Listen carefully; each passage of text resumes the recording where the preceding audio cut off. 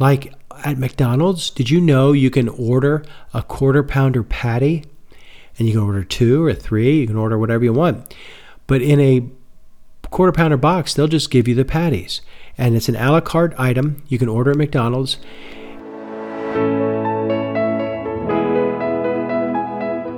Hi, and welcome to the Solving Type 2 Diabetes podcast.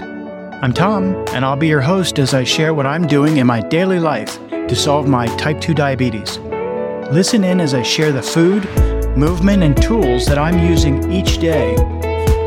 This podcast is intended for entertainment purposes only. For a full transcript or to follow the Solving Type 2 Diabetes podcast on social media, please head over to solvingtype2diabetes.com for all those links and more. Now, on to the show.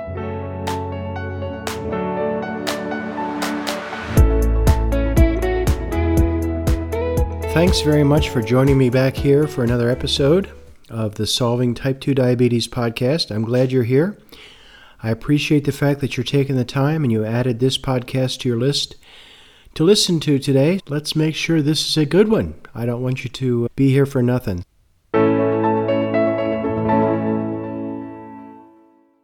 Let's start off by talking about my last 2 weeks.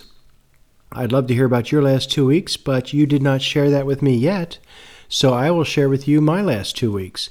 One of the first things I did after this last podcast was to get my annual COVID and flu shots. I don't think they want you to call them COVID boosters anymore. I think they want you just to be in the routine of calling it an annual COVID shot, just like your annual flu shot. Now, I am a big believer of vaccines, and I will not debate that with anyone. Personal choice, do what you want. But for me, I always try and get all the vaccines that I'm eligible for. And I got this COVID and flu vaccine, got them in the same arm at the same time.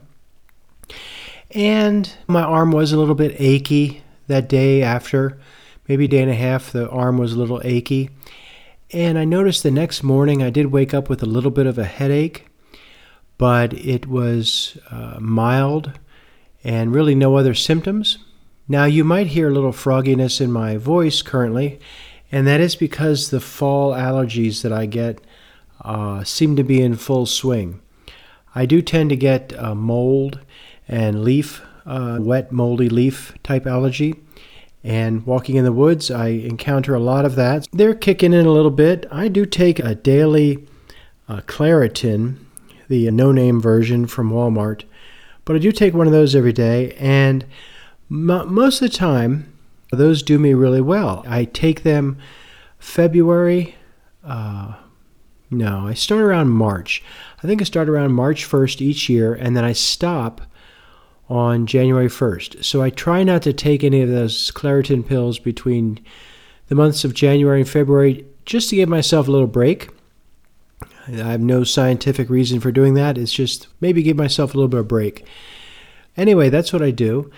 And back when I used to have to cut my own grass before we moved into this HOA townhouse where they cut the grass for you, when I had to cut my own grass, sometimes I would have to take a Benadryl afterwards because it just felt like I had maybe sandpaper in my eyes and whatnot.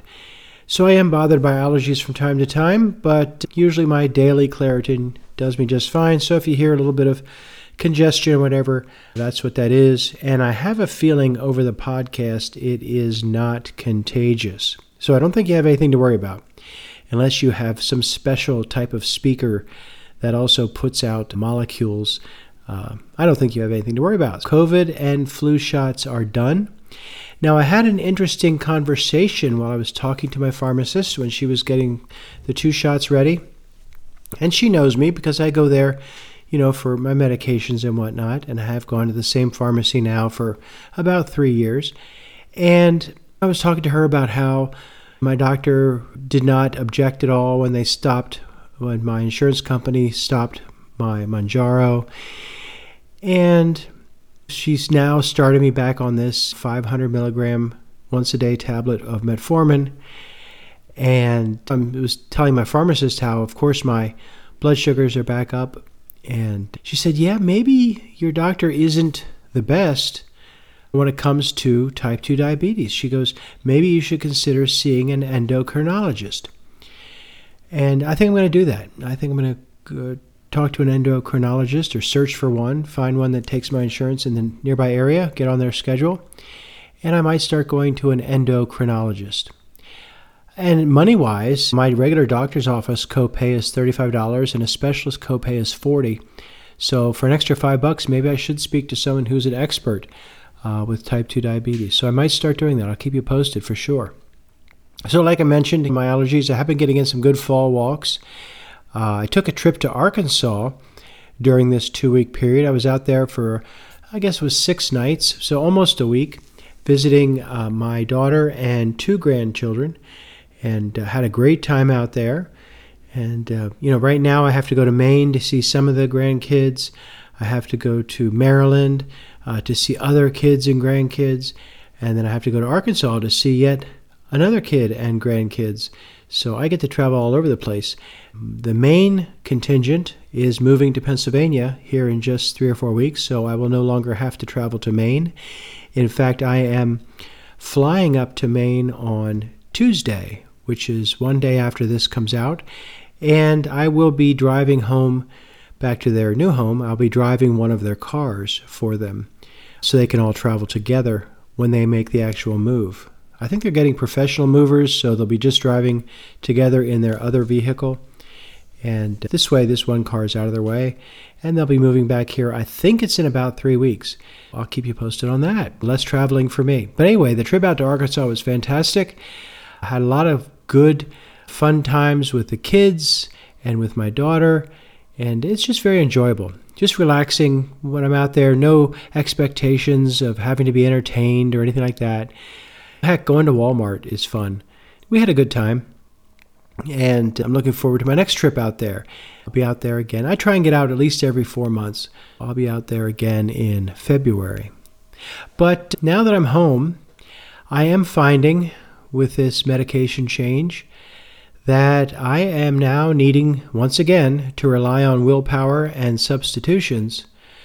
And I can't rely on medication like my Mounjaro that I don't take anymore, to blunt my hunger or really to help with portion control. While taking the Mounjaro, I rarely got hungry, and if I did, it was very easy to eat just a very little amount of food, and I could easily pick the right type of food. I didn't have any cravings. All of that is gone. It is now over a month. It is, in fact, a week or so short of 2 months since my insurance company denied the refill of the Mounjaro. So, like I say, it's about 3.5 weeks now that I've been restarted on metformin. But I got to tell you, it's not working all that great. So I'm taking 500 milligrams once a day. My average glucose reading with my CGM has been 170 for the 3 weeks since I've started metformin. Back when I was taking Mounjaro, my average blood sugar reading was about 118 over a period of a week or 2 or 4, whatever. But this average glucose now with the metformin of 170 puts me well into the type 2 diabetes range again. For 7 or 8 months, I was below the pre-diabetes range. And now you stop the medication that helps, and this is what you get. So in a few days, I'm going to send in a text message or a portal message, whatever you call it, to my doctor. She asked that I let her know what my average reading was after being back on the metformin for 30 days. It's not going to change very much, so about 170, which is, of course, nowhere near where I want to be. The CGM calculates that as being a GMI of 7.6, which is a calculated version of an A1C. I used to take metformin. In fact, a couple of years ago, it was the only medication that I was taking. And then I was taking 1,000 milligrams twice a day. So she restarted me on 500 milligrams once a day. That is 1/4 or 25% of the amount of metformin that I used to be taking. And when I used to take it, the best I could do was an A1C of about 7. And that was with eating almost no carbohydrates. There's really no surprise to me at all that with her starting me back on only 25% dose that I used to take, that it's having very little effect at all. Like I said, a GMI of 7.6, an average glucose reading on my CGM of 170 for the past 30 days. I will report that to the doctor here in just a few days. I think technically it's the 20th or 21st of October. That'll be 30 days, a little bit less than a week. And then I'll report that to her and we'll see what she says. I'm going to request that I start back on the Farxiga, because that really, not quite the dramatic effect that the Mounjaro had, but nonetheless, the Farxiga helped much more than the metformin. So I'm going to ask to restart that.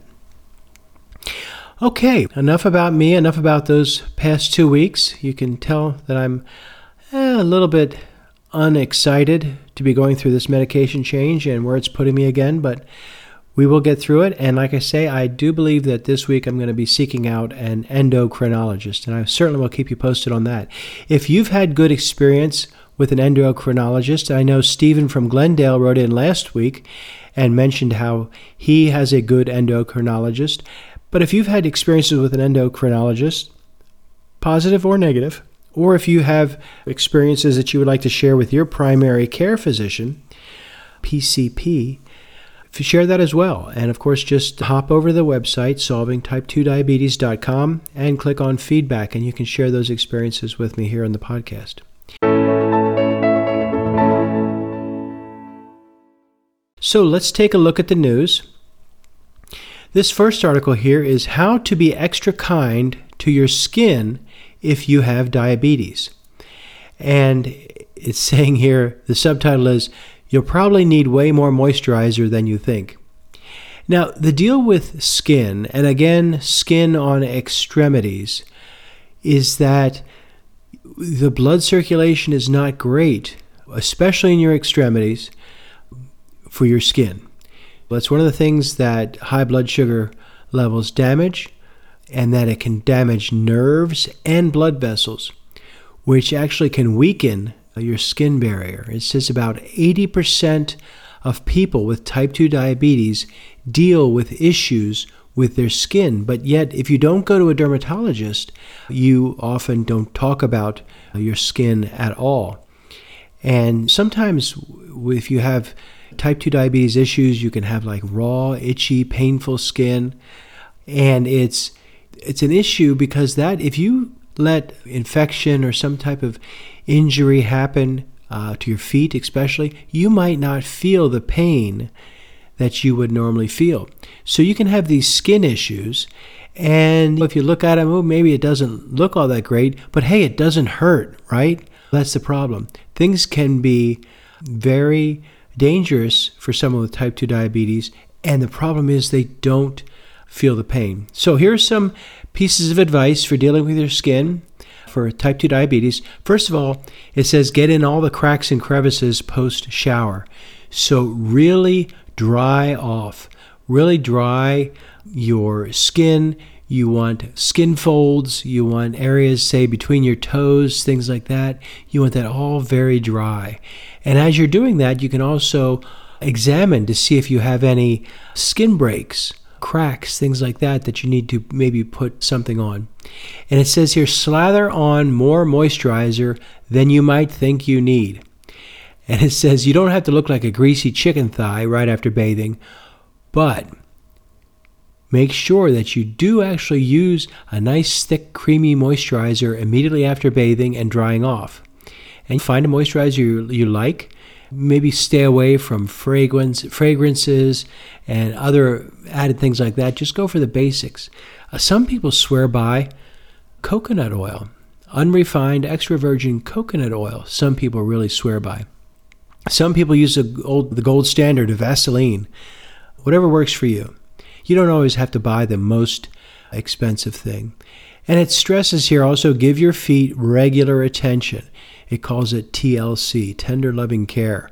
You might want to talk to your dermatologist and ask them, hey, is there a particular moisturizer I should use for my feet? Again, they stress this because your feet are something that is A, not close to your face, so you're not often looking at them, and B, because of the disease of type 2 diabetes, you can very easily not notice an issue that's happening down on your feet. So take care of your skin, especially the skin on your feet, and it will last you a long time.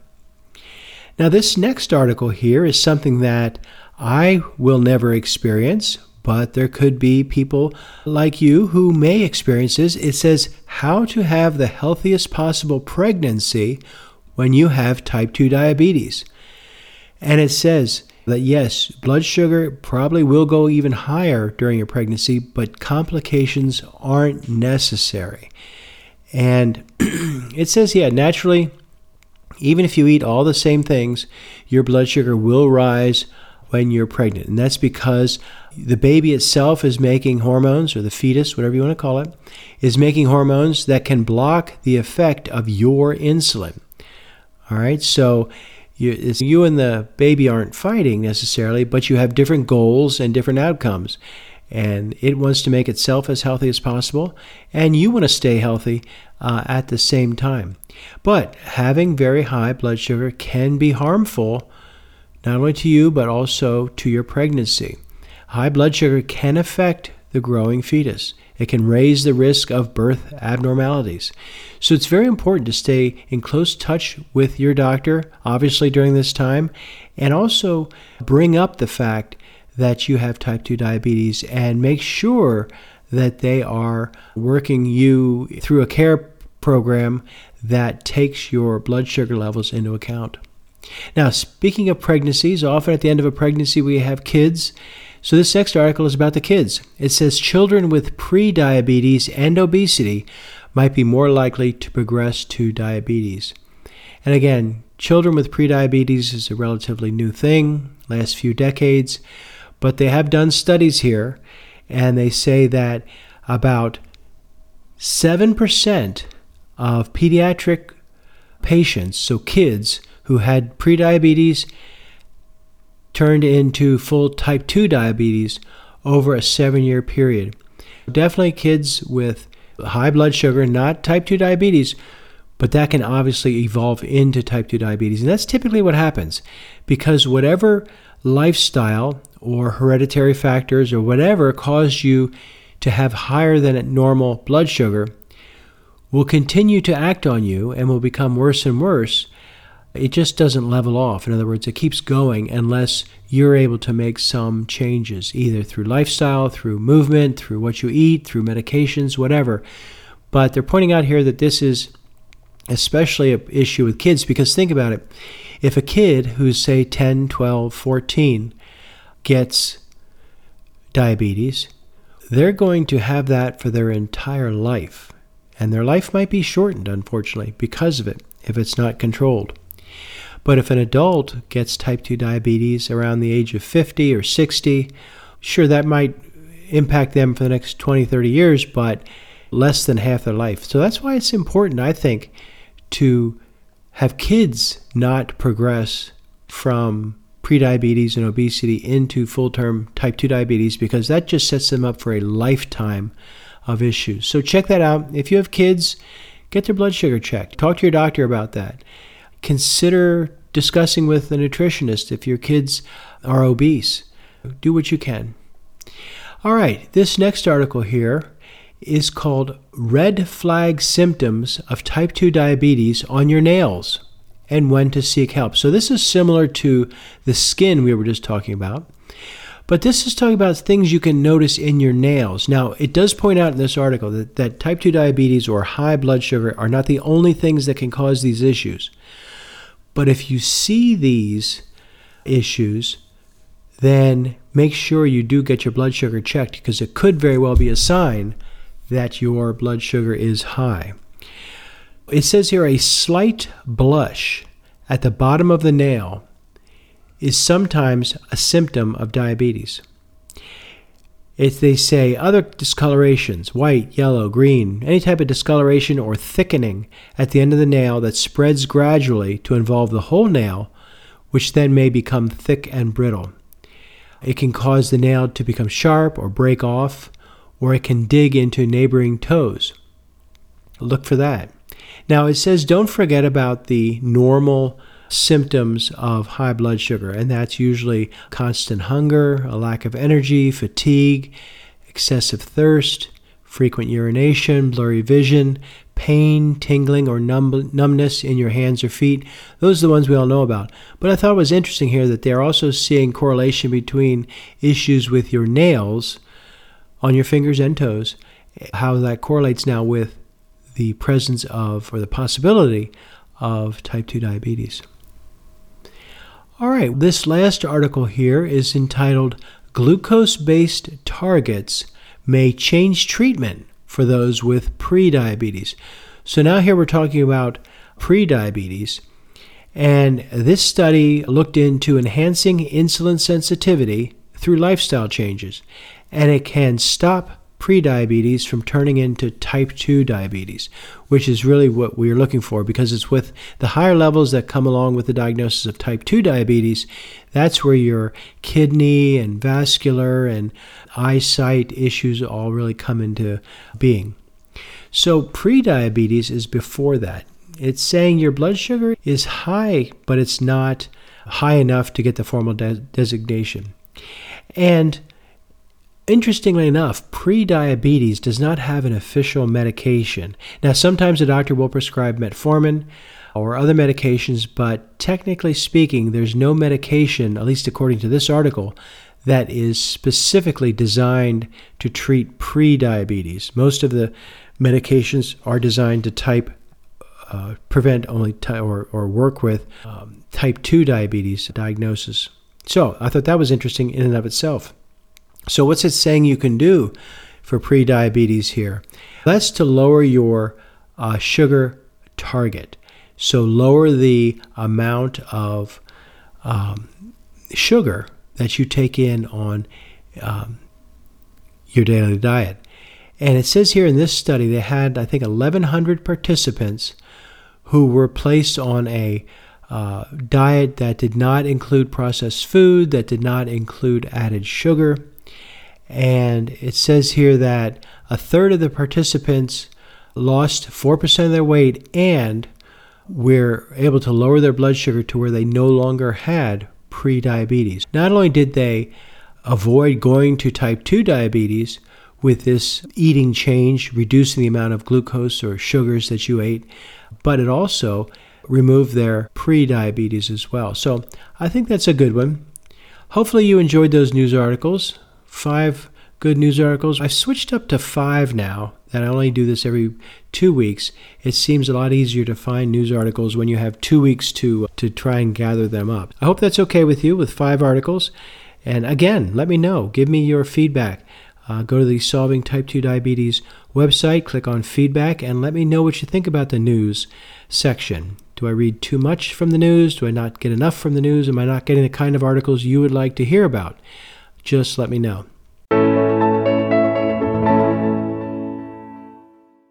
Last episode, I mentioned that this week I wanted to discuss low-carb lunch ideas. In fact, Candy had written in asking what some of the things are that we prepare. And I don't know that we're a necessary good example. We're a lot of meat-based type meals. Now, in the wintertime, we do like to do soups and stews. In fact, after I'm done recording here, I'm going to finish up the last of our tortilla soup that we have. And that has a lot of beans in it. It's tomato-based and has some chicken. It's really good. Tortilla soup is one that we like.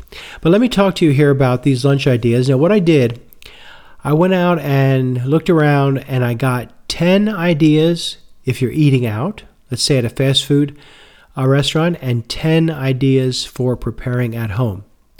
I'm going to go through these fairly quickly. Here are the 10 ideas that I was able to come up with for, let's say, fast food. The first is a grilled chicken sandwich or a salad. Try going for a grilled chicken sandwich, maybe without the bun even, or enjoy a chicken salad with lots of fresh veggies. So I think our favorite chicken place is Chick-fil-A, and they do have grilled chicken options. They also have chicken soup, which I think is interesting. Soup is mostly water. So by eating a bowl of soup, you're reducing the number of calories you're taking in, and therefore the number of carbohydrates, rather than if you were to eat like a regular meal that did not include soup. So I think soup's a good option, especially during the winter as things are getting colder. But yeah, you can get a grilled chicken sandwich instead of breaded. How about a lettuce wrapped burger? You can get, in fact, one restaurant, I forget who it is, but one restaurant, and they did this sort of, I think it's a joke on paleo, but they gave it a straight caveman burger or something like that. But anyway, it's a lettuce wrapped burger.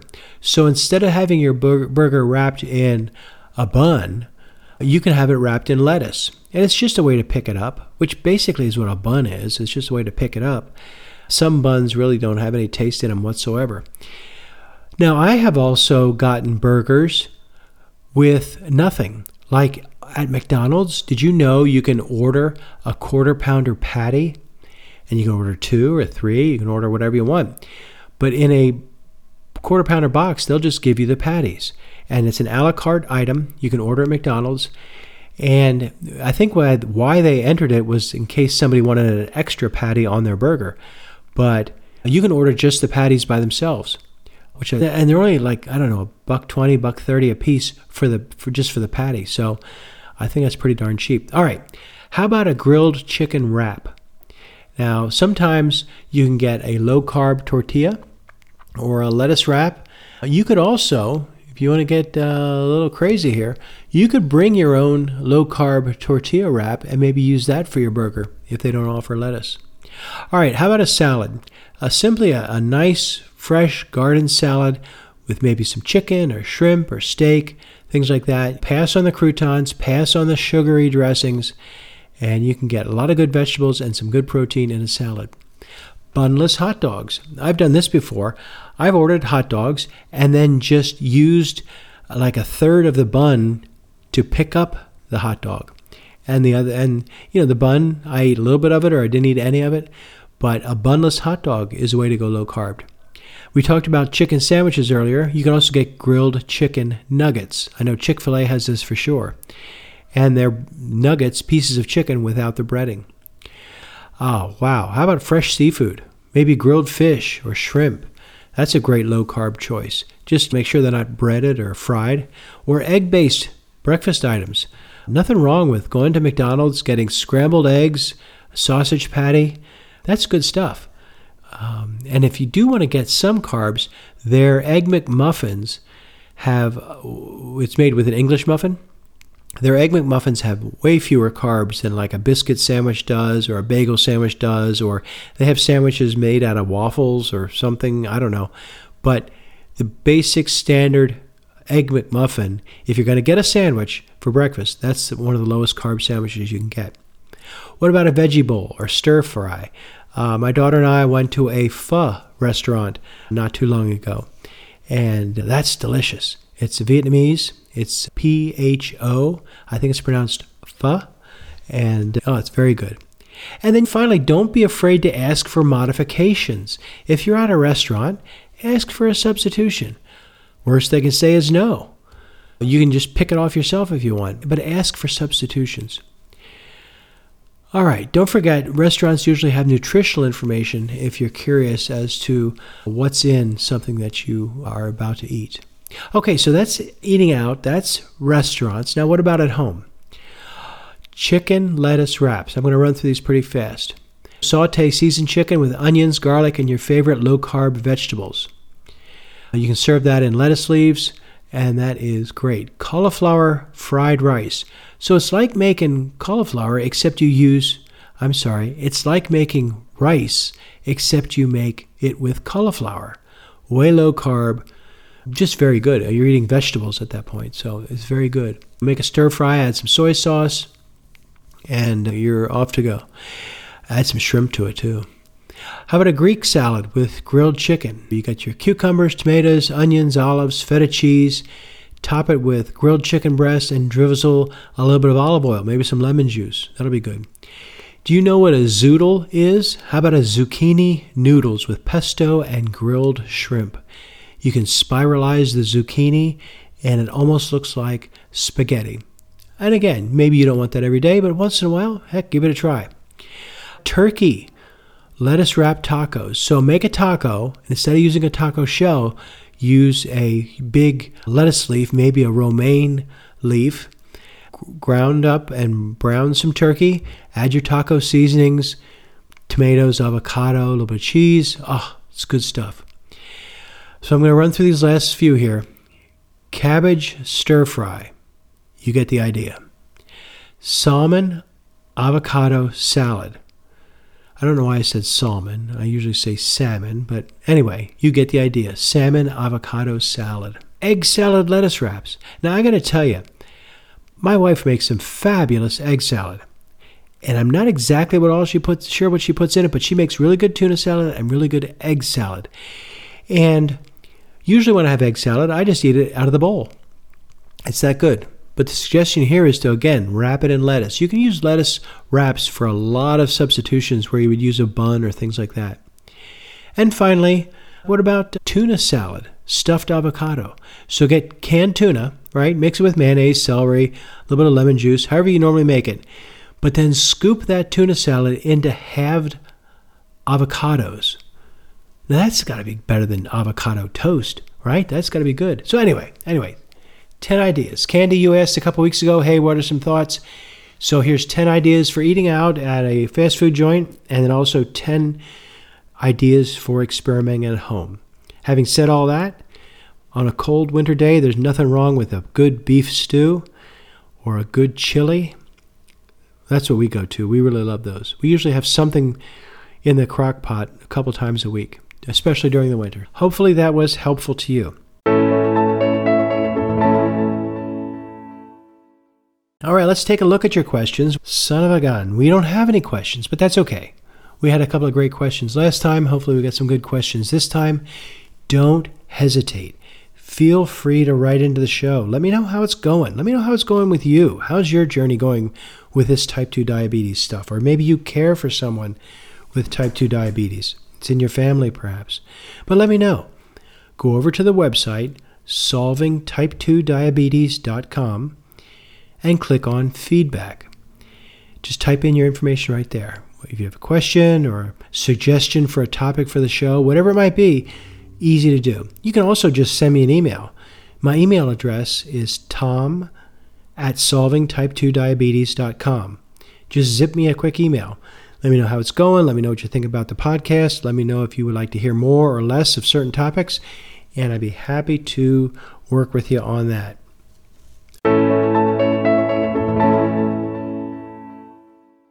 Okay, so what is next? Coming up next time in 2 weeks, in addition to the news and talking about current events, the topic I would like to talk about with you next time is ideas for adding in body weight strength training without the need for equipment. So you might have a home gym, you might belong to a gym, but once in a while you might want to get in a little bit of a strength workout. You're not near your equipment or you don't have any equipment. So let's talk about some good ideas on how to get that done.